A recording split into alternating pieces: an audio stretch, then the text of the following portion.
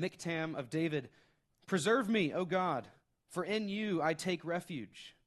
I say to the Lord, you are my Lord. I have no good apart from you. As for the saints in the land, they are the excellent ones, in whom is all my delight. The sorrows of those who run after another god shall multiply. Their drink offerings of blood I will not pour out, or take their names on my lips. The Lord is my chosen portion and my cup. You hold my lot. The lines have fallen for me in pleasant places. Indeed, I have a beautiful inheritance. I bless the Lord who gives me counsel. In the night also my heart instructs me. I have set the Lord always before me. Because he is at my right hand, I shall not be shaken. Therefore my heart is glad, and my whole being rejoices.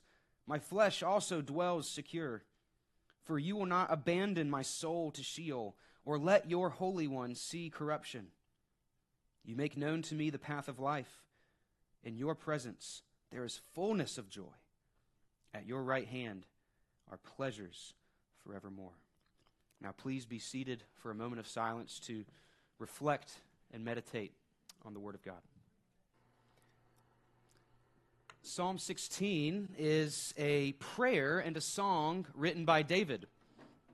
And we don't really know any context to the psalm. You know, some psalms by David are connected to certain events in his life when he's in danger or running away from somebody. We don't know the exact context of this psalm, but we know his primary need and desire right off the bat. Verse 1, preserve me, O God. Other translations say, protect me, O God, or keep me safe, O God. Preserve me, O God. Maybe that's you this morning. Preserve me, O God, my health is failing me. Preserve me, O God, I am discouraged and depressed. Preserve me, O God, it's hard to believe right now, and it feels like my faith is dying. We all face scenarios when we need to be preserved by God, physically, mentally, emotionally, and most importantly, spiritually. We need to be preserved. We need to be protected by the Lord. Now, this is a church that teaches Reformed theology. This is a church that loves what we call the doctrines of grace, or what some call the 5 points of Calvinism. Now, Calvinism can be a scary word to some folks, but if you study those doctrines for what they are the most encouraging truths, especially the last one, which is called perseverance of the saints, or what some call preservation of the saints.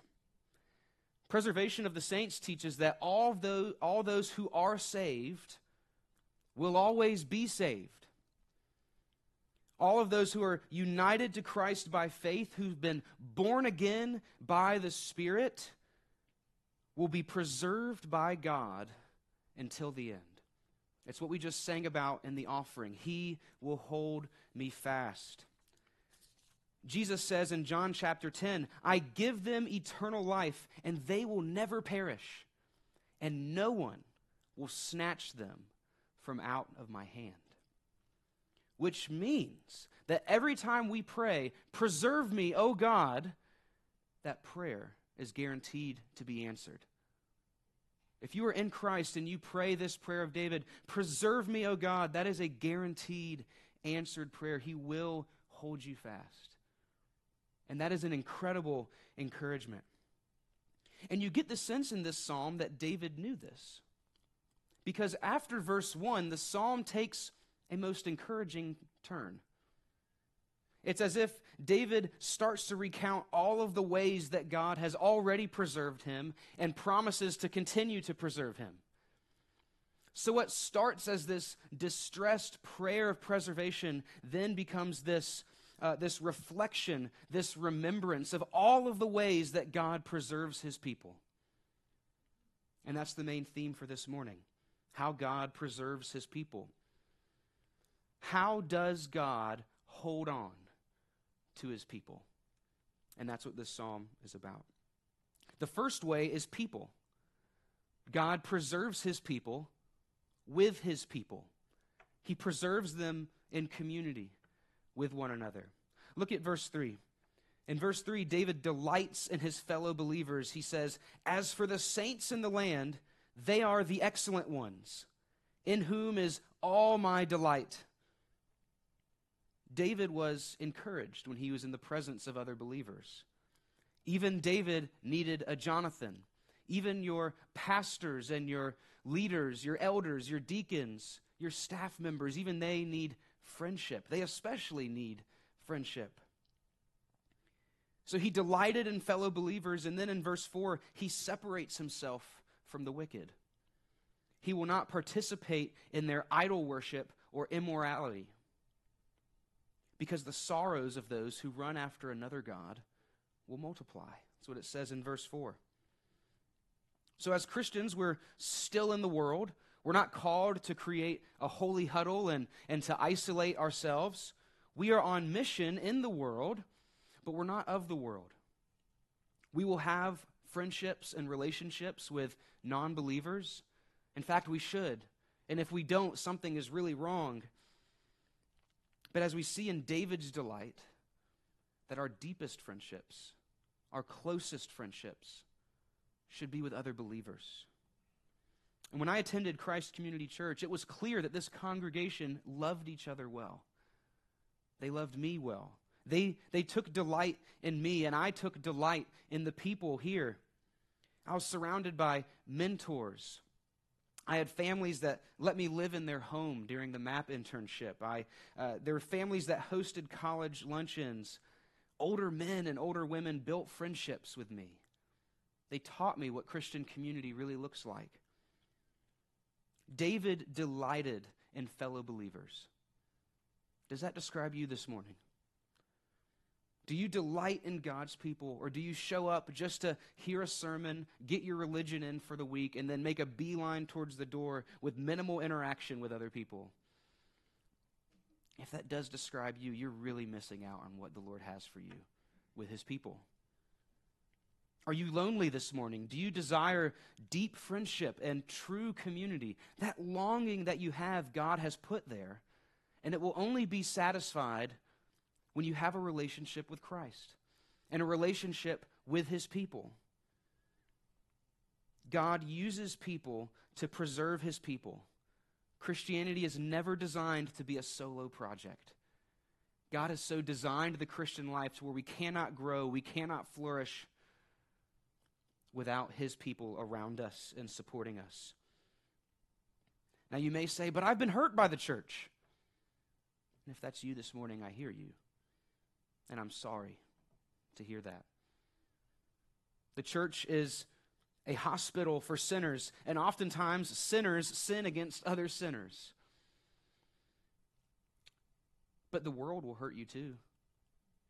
And the world has no doctrine of grace or of forgiveness or of true reconciliation.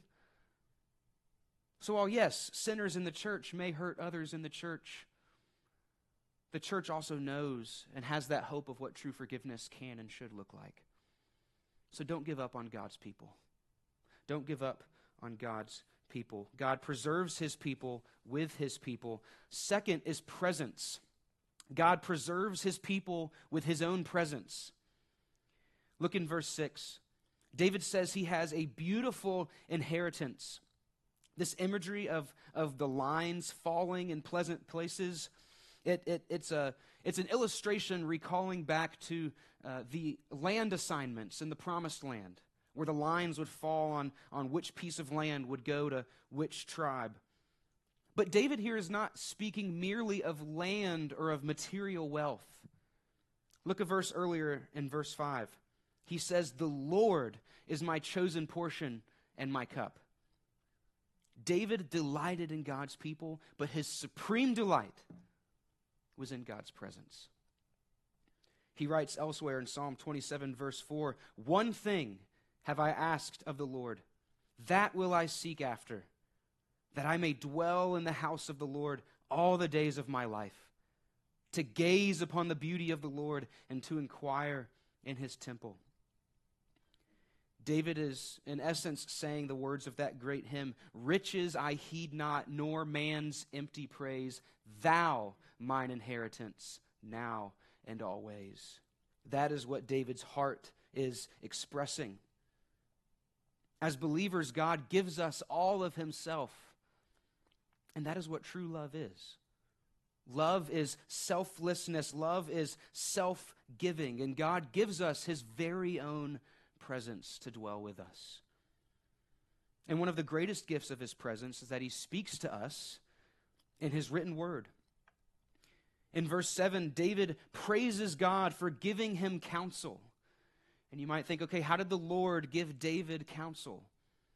Now, there were times when the Lord spoke to David directly. David was a prophet in that regard. But most of the time, David's counsel was from the written word of God. Many of the books that we have in our Bible, there are many that weren't written yet. But David relied on the Old Testament as it was completed up until his time. That's where he heard the voice of the Lord. David, as king, was responsible for meditating on the word, for obeying the word, and applying the word to the nation. As king, David's responsibilities were saturated in the word of God, and the Lord gave him counsel. So much so, look at the second half of verse 7. He says, "In the night also my heart instructs me." I don't know if that line sounds bizarre to you, but it does to me.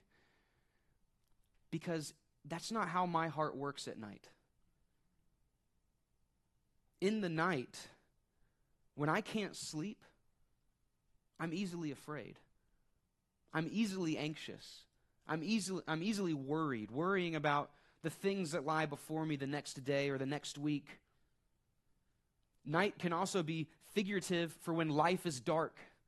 And when life is dark, my heart doesn't act this way. My heart doesn't instruct me in ways of truth. Oftentimes, my heart instructs me with lies. So how did David get his heart to act this way? It was because he was so often in the presence of God, so often meditating on God's word, so often steeping and thinking and reflecting and praying God's word, that his heart was marinated in it.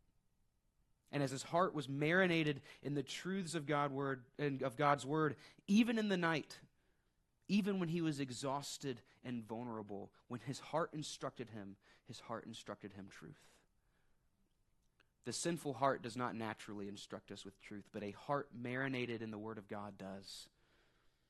How encouraged would we be? How less tempted would we be? How joyful would we be if we meditated on the promises of God? And that made a difference in David's everyday life. He says in verse 8, "I have set the Lord always before me. Therefore I will never be shaken." David is saying, I live as though God is always present, because he is. In reality, it's not David picking the Lord up and putting him somewhere like as if that's possible. To set the Lord before you is really to position yourself in a way to where you acknowledge the Lord's presence at all times. So how encouraged would we be? How less tempted would we be? How joyful would we be if we lived as though we were always in the presence of God? Because we are. Does it feel like God has left you this morning? If you are in Christ and you feel that way, it is only a feeling. It is a very difficult feeling. It is a very hard feeling, but it is only a feeling because God has promised never to leave you nor forsake you. There were times when David himself felt abandoned by God. You can read other Psalms that are a lot darker than this one, but he knew verse 1 was true. The Lord himself was his refuge. He preserves his people with his presence. Third is person. God preserves us with his presence.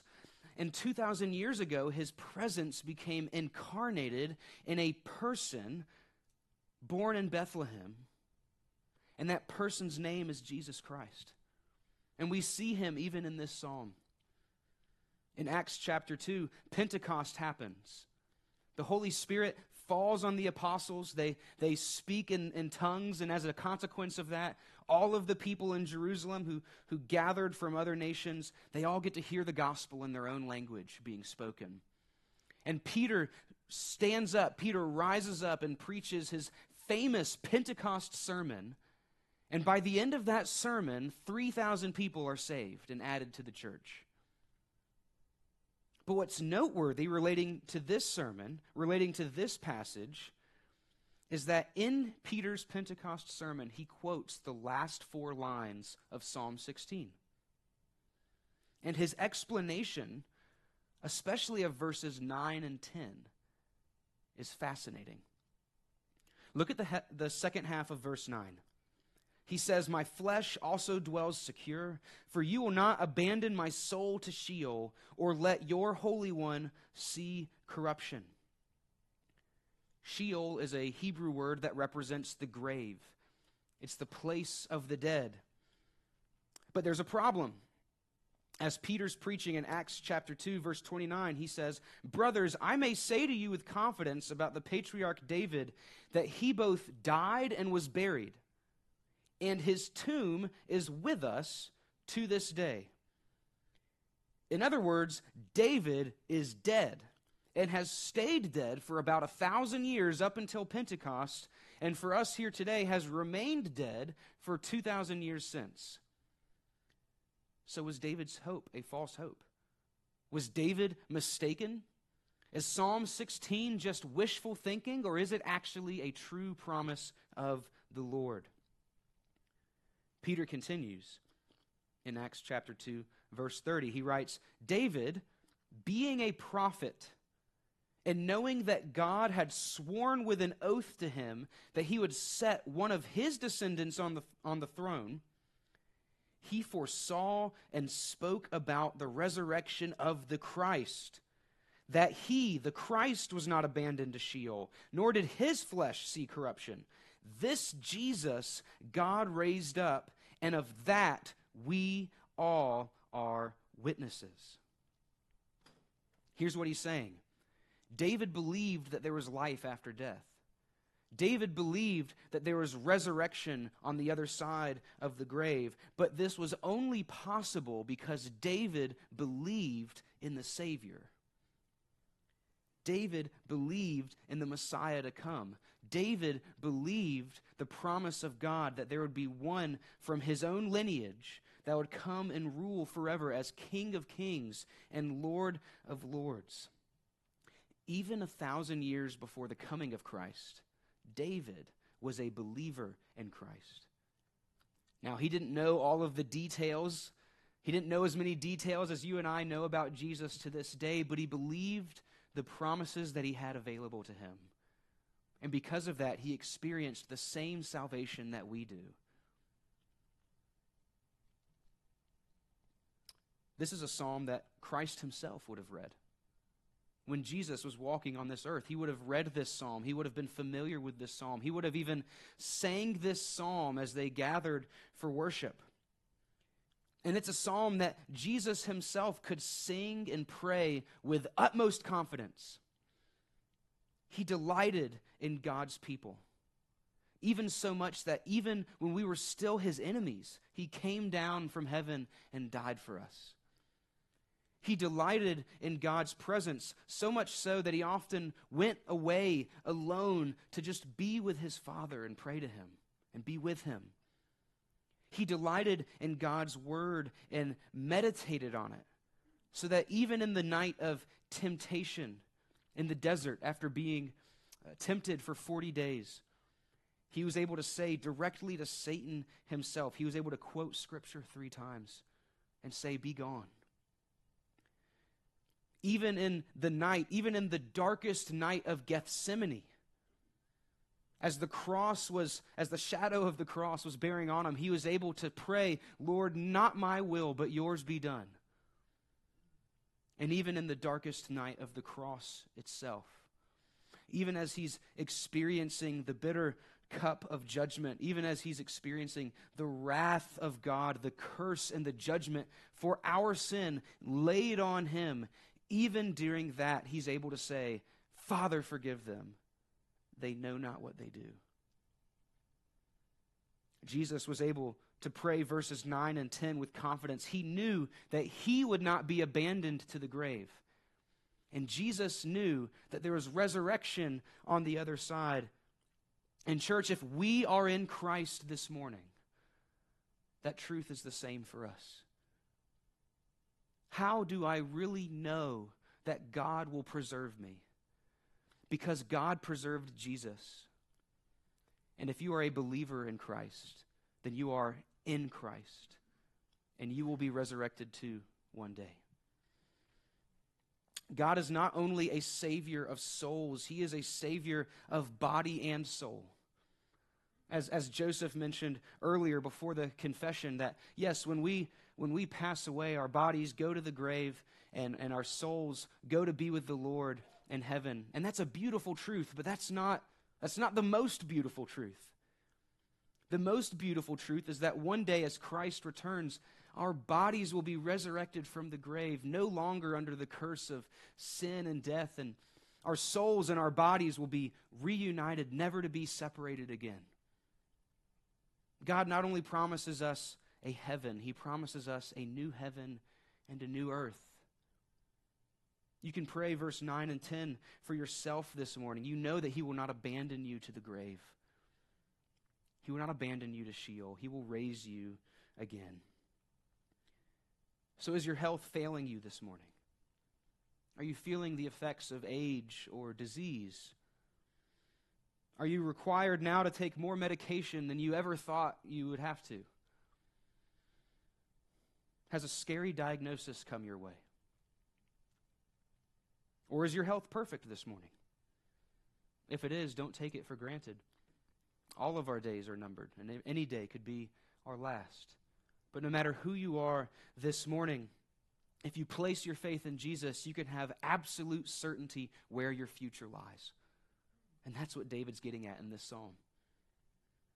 In John chapter 11, verse 25, Jesus says, I am the resurrection and the life. Whoever believes in me, though he die, yet shall he live. God preserves us with his people, with his presence, and through a person. But why? What is God's greatest goal for his own people?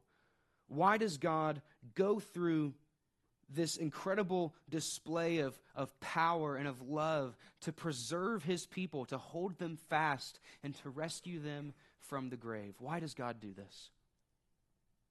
The answer is pleasure. The final point this morning is that he preserves us for our eternal pleasure. Look at verse 9. He writes, therefore my heart is glad and my whole being rejoices. Verse 11, in your presence there is fullness of joy. At your right hand are pleasures forevermore. And you contrast that with what he says in verse 4. That the sorrows multiply for those who run after other gods. You see, all idols promise us is joy. Idols, false gods, false worldviews, they all promise us joy and fulfillment, and they always let us down. They always let us down. So the way our heart should respond when we see a culture, when we see a neighbor, when we see maybe a child or a sibling running after other idols, running after other gods, the posture of our heart should be compassion. Because their sorrows will multiply. They think they're chasing joy, and they're really chasing sorrow. And what they're missing out on is the joy and the pleasure of knowing Jesus in a real and personal way. The joy and the pleasure of knowing Christ. In your presence, there's fullness of joy. At your right hand are pleasures forevermore. As a college freshman, one day in the college ministry, I believe it was Sam Kennedy showed a group of us guys a clip of John Piper. And I'd never heard of this guy before. I didn't know anything about him. But in that video, he said his famous tagline, which is, God is most glorified in us when we are the most satisfied in him. God is most glorified in us when we are the most satisfied in him. And this was also the first church where I learned about the Westminster Shorter Catechism and the very famous question 1, what is the chief end of man? Meaning, what is the purpose of human living? And the answer is twofold. It's to glorify God and enjoy him forever. This was news to me. I thought, enjoy him? I'm supposed to enjoy God? Not only that, God is glorified when I enjoy him? I thought, this is too good to be true. I don't know if it really is true. But then I came across verses like verse 11. Or I came across John 15 where Jesus says, I've spoken these things to you so that my joy would be in you and that your joy would be full. And then what added to that was I was convinced by the people of Christ's community. They were happy to be Christians. They really knew Jesus. And they showed me that walking with him, though it's not free from sorrow in this life, though there are struggles, though there are many times where you cry out, preserve me, O God, there's still the reality and the joy of knowing Jesus. We can receive pleasure from the presence of God in this life, but it is only an appetizer for what we will experience in all eternity. If you are in Christ this morning, the worst thing that death can do is immediately transport you into a realm of everlasting full joy. What an incredible hope we have simply by believing and trusting in him. Every time you pray, preserve me, O God, God answers, I have, and I will. I've given you my people. I've given you my presence. I've given you my very word. I've given you my son, all for your joy. Let's pray together. Father, what assurance you give us in this psalm. But it is so hard to hold on to this assurance, Lord. Our hearts are led astray so easily. So God, I pray that you would massage this psalm into our hearts this morning. Be with us who are discouraged, who need help, Lord. Preserve us and give us a resurrection hope in Christ. And it's in his name that we pray. Amen.